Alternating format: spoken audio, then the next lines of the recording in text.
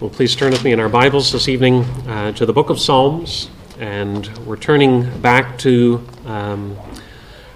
Psalm 124 this evening. And if you're using the church Bibles, you'll find this on page 517.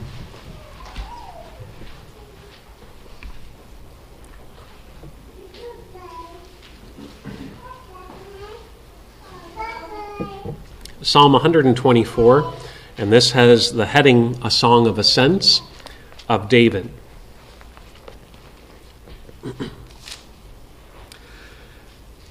If it had not been the Lord who was on our side, let Israel now say, if it had not been the Lord who was on our side, when people rose up against us, then they would have swallowed us up alive. When their anger was kindled against us, then the flood would have swept us away. The torrent would have gone over us. Then over us would have gone the raging waters. Blessed be the Lord, who has not given us as prey to their teeth. We have escaped like a bird from the snare of the fowlers. The snare is broken, and we have escaped. Our help is in the name of the Lord, who made heaven and earth. In our evenings together, we have been looking at this collection of psalms within the book of Psalms, these 15 psalms that are known as the Songs of Ascents. And we've been highlighting how these songs most likely got that heading because they were incorporated as the people of God made their pilgrimage to Jerusalem or to Mount Zion each year and multiple times a year for their religious festivals. And as they made their journey, they would be able to reflect on God's word and on these psalms in particular. But we've been saying that these songs were not just appropriate for the pilgrimage towards Jerusalem, because many of those psalms talk about Jerusalem. But these psalms are appropriate for the earthly pilgrimage of all of God's people. That they remain relevant because there's a wideness to the issues that they bring up, even as they repeat and revisit many of the same themes. But we've been highlighting several of those themes already. We've been talking about how the life of faith, the pilgrim mindset, is really one that pursues peace in a world that is hostile to the truth.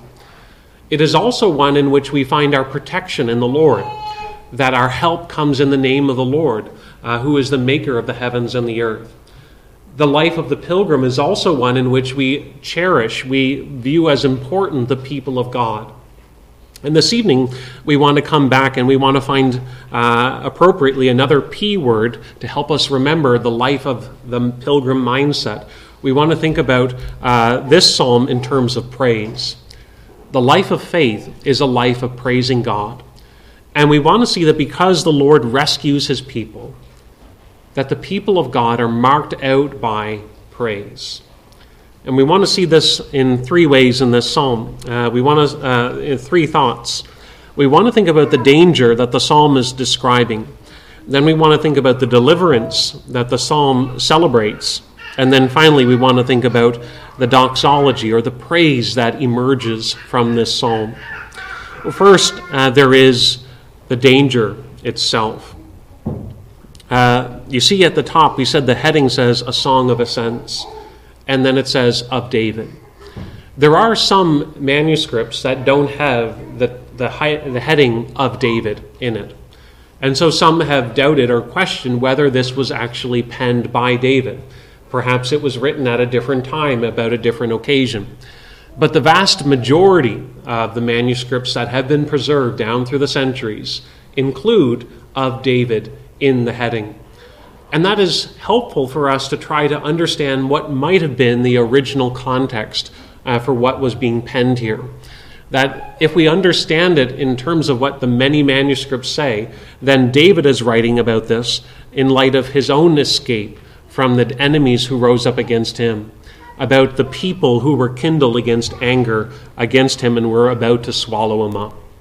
And if you remember last year when we were going through 2 Samuel, we looked at the life of David. And one of the main enemies that David had in his life were the Philistines. And you remember there was a very crucial moment in Israel's history. It was when Israel's first king died. He died in battle against the Philistines. The Philistines had won that battle. And not only had they killed Saul, but they had also killed his son, Jonathan. And now David was emerging as the new leader of Israel. And the Philistines got wind that the man who had been in their land a short time earlier was now the ruler of Israel. And in 2 Samuel 5, it tells us that the Philistines, when they heard this, they came down and they spread themselves out in the valley of Rephaim. That is that they were spreading themselves around David in order to wipe him out. And the Philistines were the stronger army at this time. And so it is appropriate to look at the psalm in light of what David is saying here, to see it as something that does fit into David's own experience, as someone who was about to be swallowed up even by the Philistines. And so it is quite likely that David is reflecting on his own experience in this psalm. Even there, as it says in verses 2 and 3, when these people rose up against us and their anger was kindled against him. But the psalm pertains not just to the life or the experience of David, but as we've been saying, these psalms, they embody truths that remain relevant for the people of God at all times and in all places. That David experienced a deliverance, but the people of God can resonate with what this psalm is celebrating. That they know what it is to be delivered and to be rescued from danger. They know what it is to be on a very dangerous situation, only to be rescued by God's grace. And so while we have never had a physical battle or to see a physical army surrounding us, we can still look at these words and to see how they're appropriate for describing the life of faith. But notice how the psalm begins. It says, if the Lord had not been on our side. If the Lord had not been on our side. The psalm is really beginning with this contemplation of a hypothetical scenario. And sometimes we like to imagine different kinds of situations or scenarios that might creep up. We might read a children's story with the imagination of a make-believe scenario. Imagine if the weather produced food for us. Imagine if we could fly. And we can imagine all these different scenarios or different situations in which we could live in. But here when David says, if the Lord had not been on our side, he's really speaking about something much more somber and solemn in terms of this hypothetical situation. He's talking about a situation in which, what if God wasn't on our side?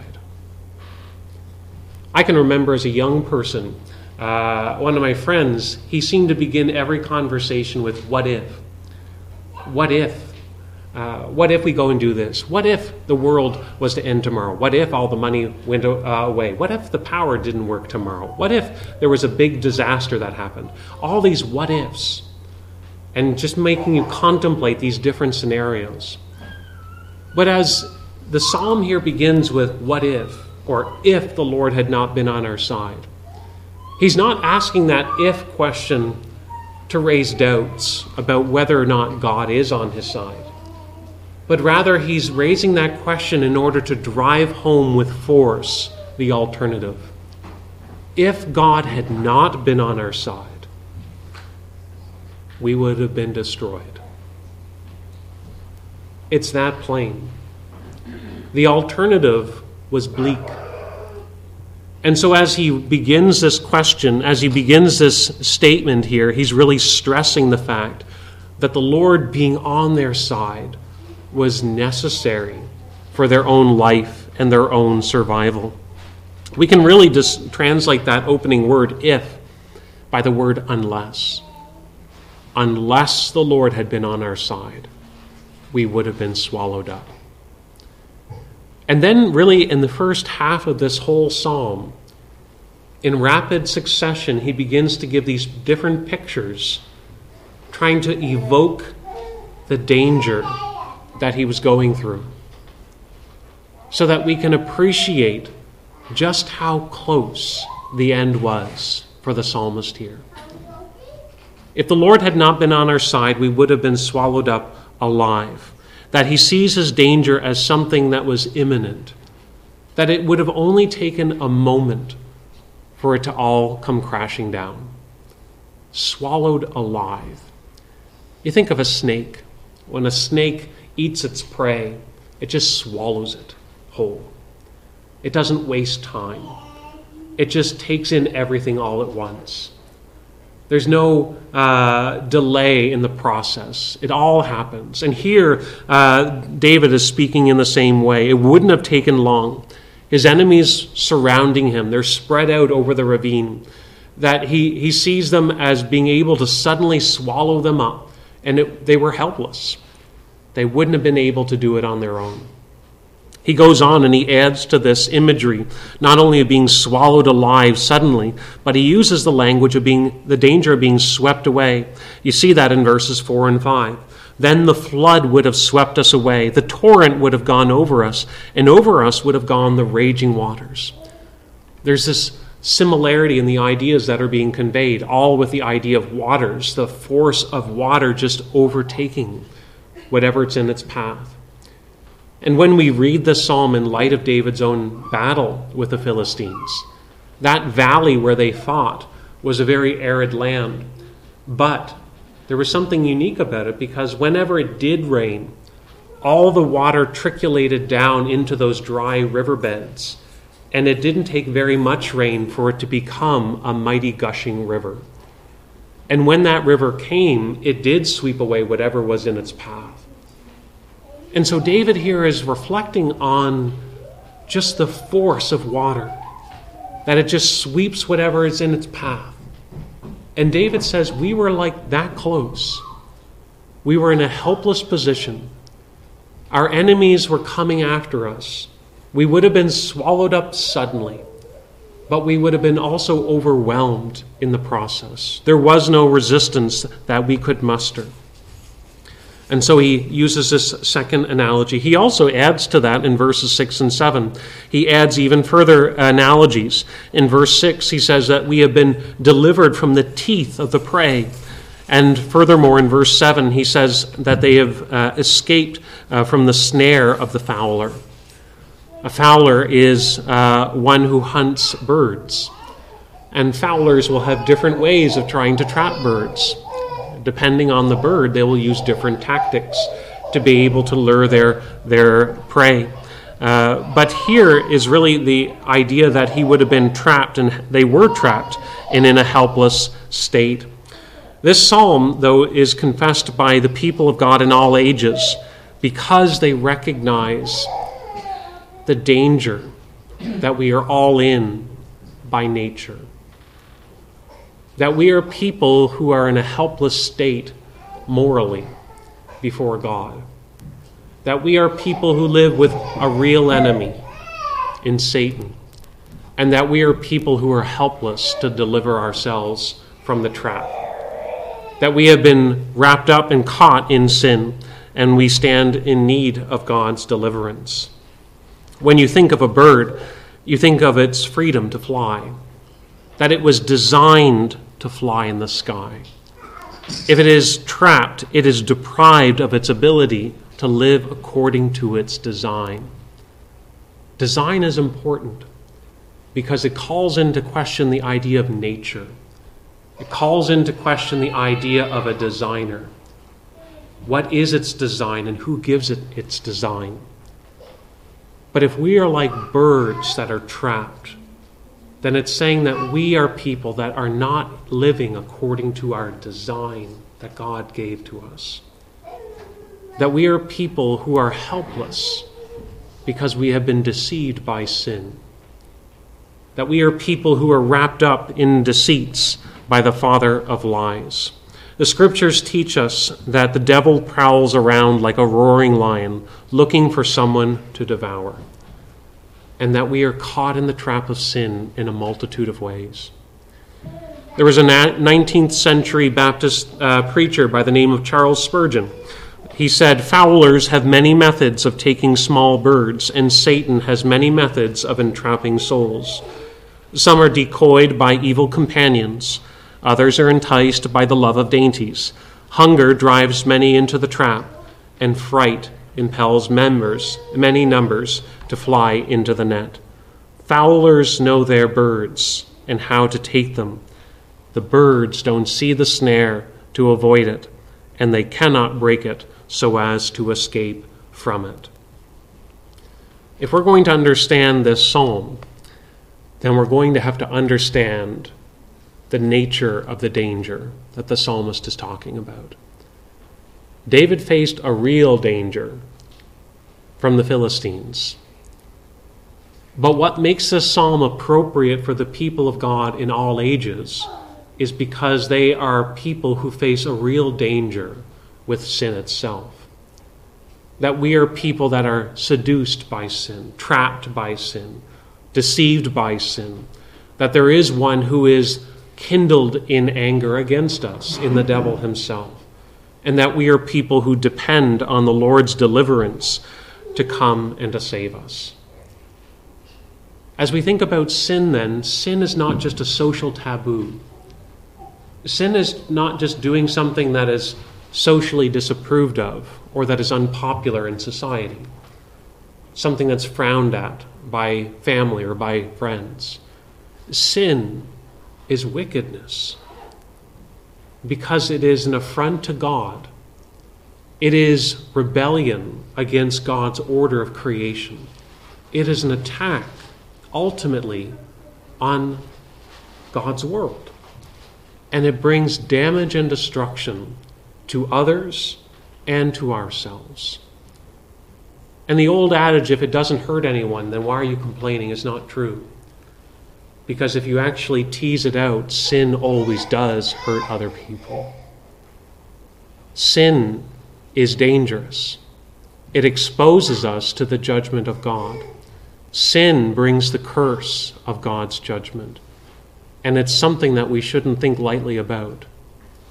Here, David begins the psalm by saying, if the Lord had not been on our side, we would have been destroyed.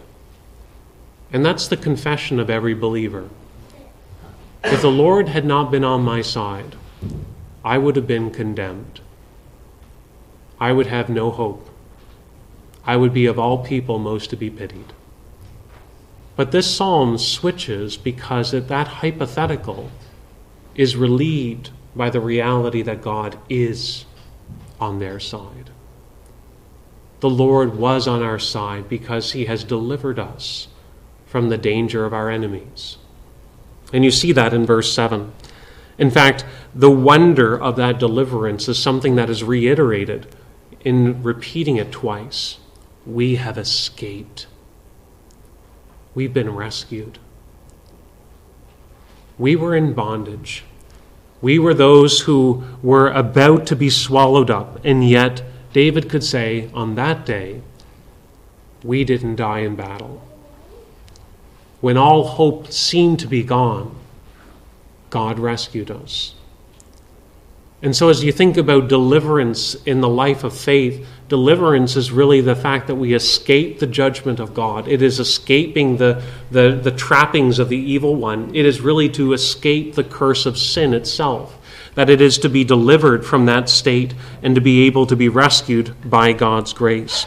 That's ultimately what the good news is all about. When Jesus came into this world, when the Son of God took on flesh, he began his public ministry by reading from the scroll of Isaiah. And as he read from that scroll in the synagogue, he explained that his ministry, his whole mission, was to proclaim liberty, to proclaim freedom to those who were enslaved, to bring good news to those who were oppressed. It was to set free those who were captives. To those who were bound in prison, they were to be liberated. So Jesus' whole ministry, his whole mission, is one of bringing escape from sin and the clutches of sin and the effects of sin through his own work of salvation. Jesus brought deliverance from that curse of sin, ultimately by suffering the effects of sin himself, by suffering the consequences on the cross, that he embraced the judgment of God so that we could escape that judgment ourselves. This is what the good news is. God provides a rescue for sinners. So the scriptures teach, if God is for us, who can be against us? He who did not spare his own son, but gave him up for us all, how will he not also with him graciously give us all things? Who shall bring any charge against God's elect? It is God who justifies. Who is to condemn? At that point in Paul's letter, Paul is celebrating the fact that God is for us. But how does a person know whether God is for them? How does one know, even as you look back in Ezekiel, when God says, I will judge between rams and male sheep, or male goats, I will judge between sheep and sheep. How does one know whether God is for me? Paul began that chapter by saying, there is therefore no condemnation for those who are in Christ Jesus. If you are trusting in Christ, if you have come to trust in Jesus as that rescuer from your sin, then you can know God is for you.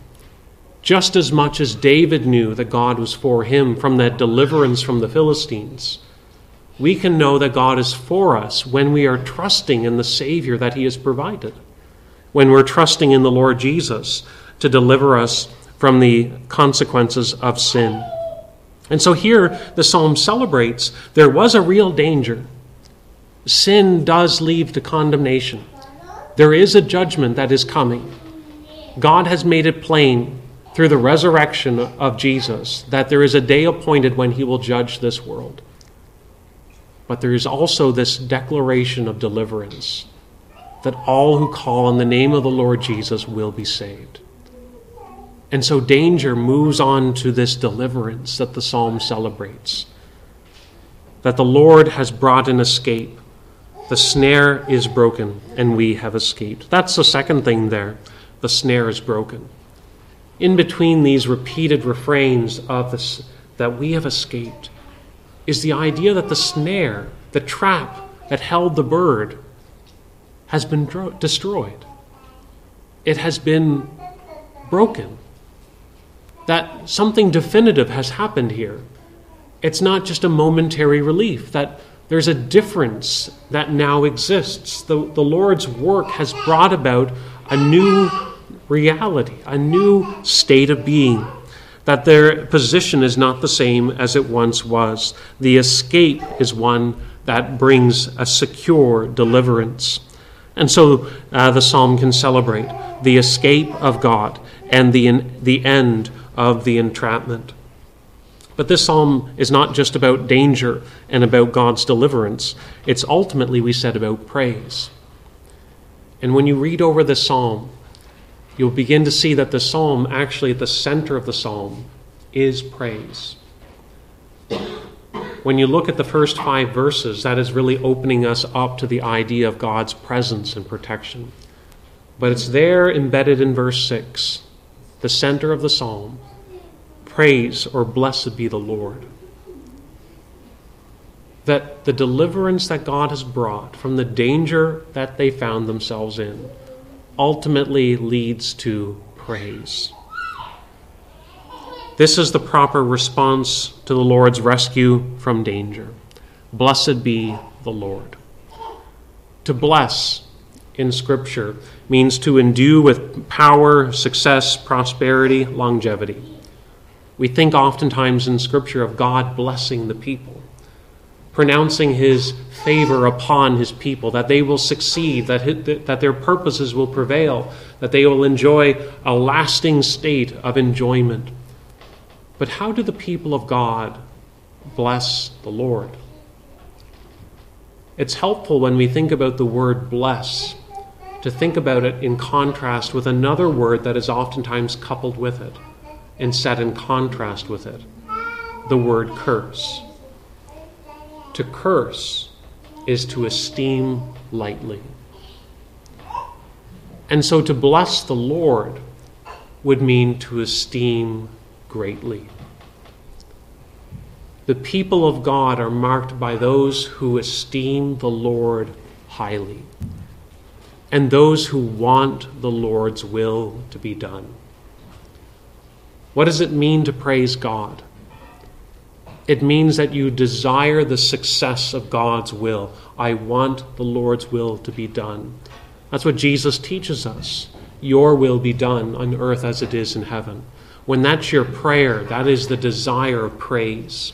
When you esteem God above all else, you are recognizing that God is great and is to be praised. And that's what this psalm leads to. If I really recognize that my sin is serious, but that my Savior is real, then I have great reason to esteem God highly. Conversely, if I think sin is frivolous, then I think very little of a need of a Savior, and I have no desire to praise. A lot comes back to how you think about sin,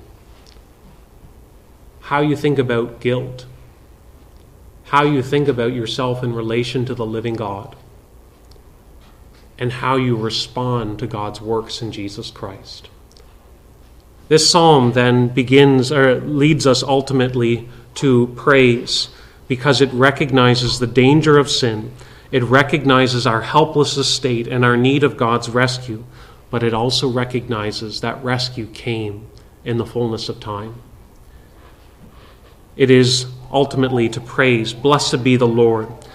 But more than that, this blessing of the Lord is something that is to shape the people of God in proclamation. Their praise of God should be framed by an understanding of their dependence of the Lord. If you go back to verse 1, it says there in that double refrain, if it had not been the Lord who was on our side, let Israel now say. If the Lord had not been on our side when people rose up against us. Notice that in between those two ifs, the psalmist says, let Israel now say. That they are to say it if they believe it. That the life of faith is one in which they are to be willing to give expression to the greatness of God. That they are to actually verbalize those words themselves. We live in an age that has been described as individualistic, self-fulfillment, self-expression. But we express ourselves as a way of expressing what we value. And if we value God, we will speak of him. We will want him to be made known because he has done something good for us. We will want to lift him up for others to know. And that's why the psalm can say, if the Lord had not been on our side, let Israel say these words. Say them for your own soul, because the life of faith is a life that is to be permeated with thanksgiving. The life of faith is to be one in which we are thankful to God and not simply characterized by grumbling and by complaint. Something that the New Testament says is a snare of the devil. That the life of faith is to be one in which we recognize God and are living devoted to him. But Israel is being instructed here to say these words, not just for their own sake, but for the sake of others, so that they would be built up in their faith, so that they would come to a knowledge of the truth themselves, so that they would be reinforced in these matters and be able to live knowing what they have in God's grace. The Apostle Paul when he wrote his letter to Timothy in the New Testament. He told him to devote himself to the teaching of the truth. And he says this in 2 Timothy, God may perhaps grant them repentance that leads to a knowledge of the truth, and they may come to their senses and escape the snare of the devil after being captured by him to do his will. Timothy, your job is to teach the truth. Why should I do that? Because it's through the knowledge of the truth that people will be liberated from the lies of the evil one. It's by the truth that people will be set free from sin. It's by the knowledge of the truth that people will come to know Jesus. And by the work of the Spirit, these things will change their lives. They will be transformed. And so, Timothy, preach the word.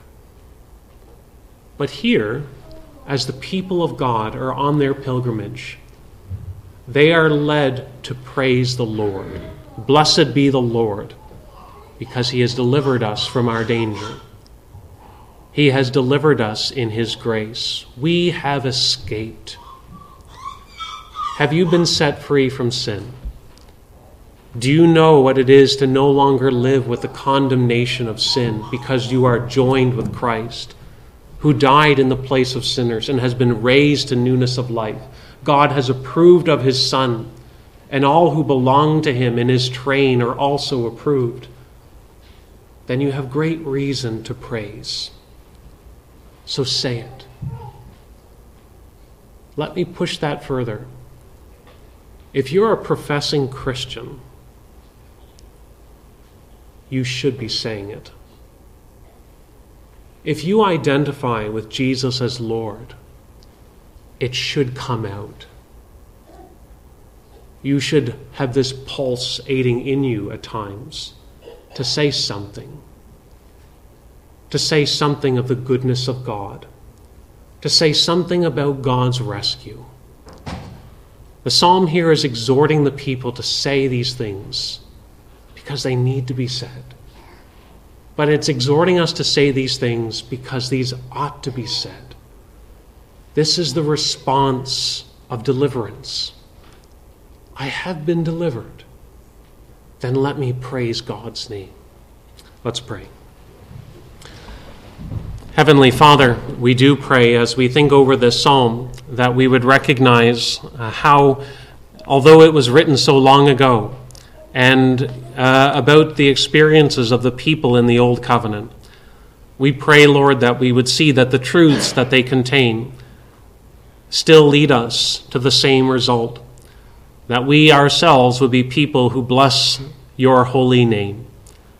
We thank you, Lord, for the deliverance, the rescue, the escape from the clutches of sin and the deceitfulness and the lies of the father of all lies, through the work of the Spirit and by the work of the Son, the Lord Jesus Christ.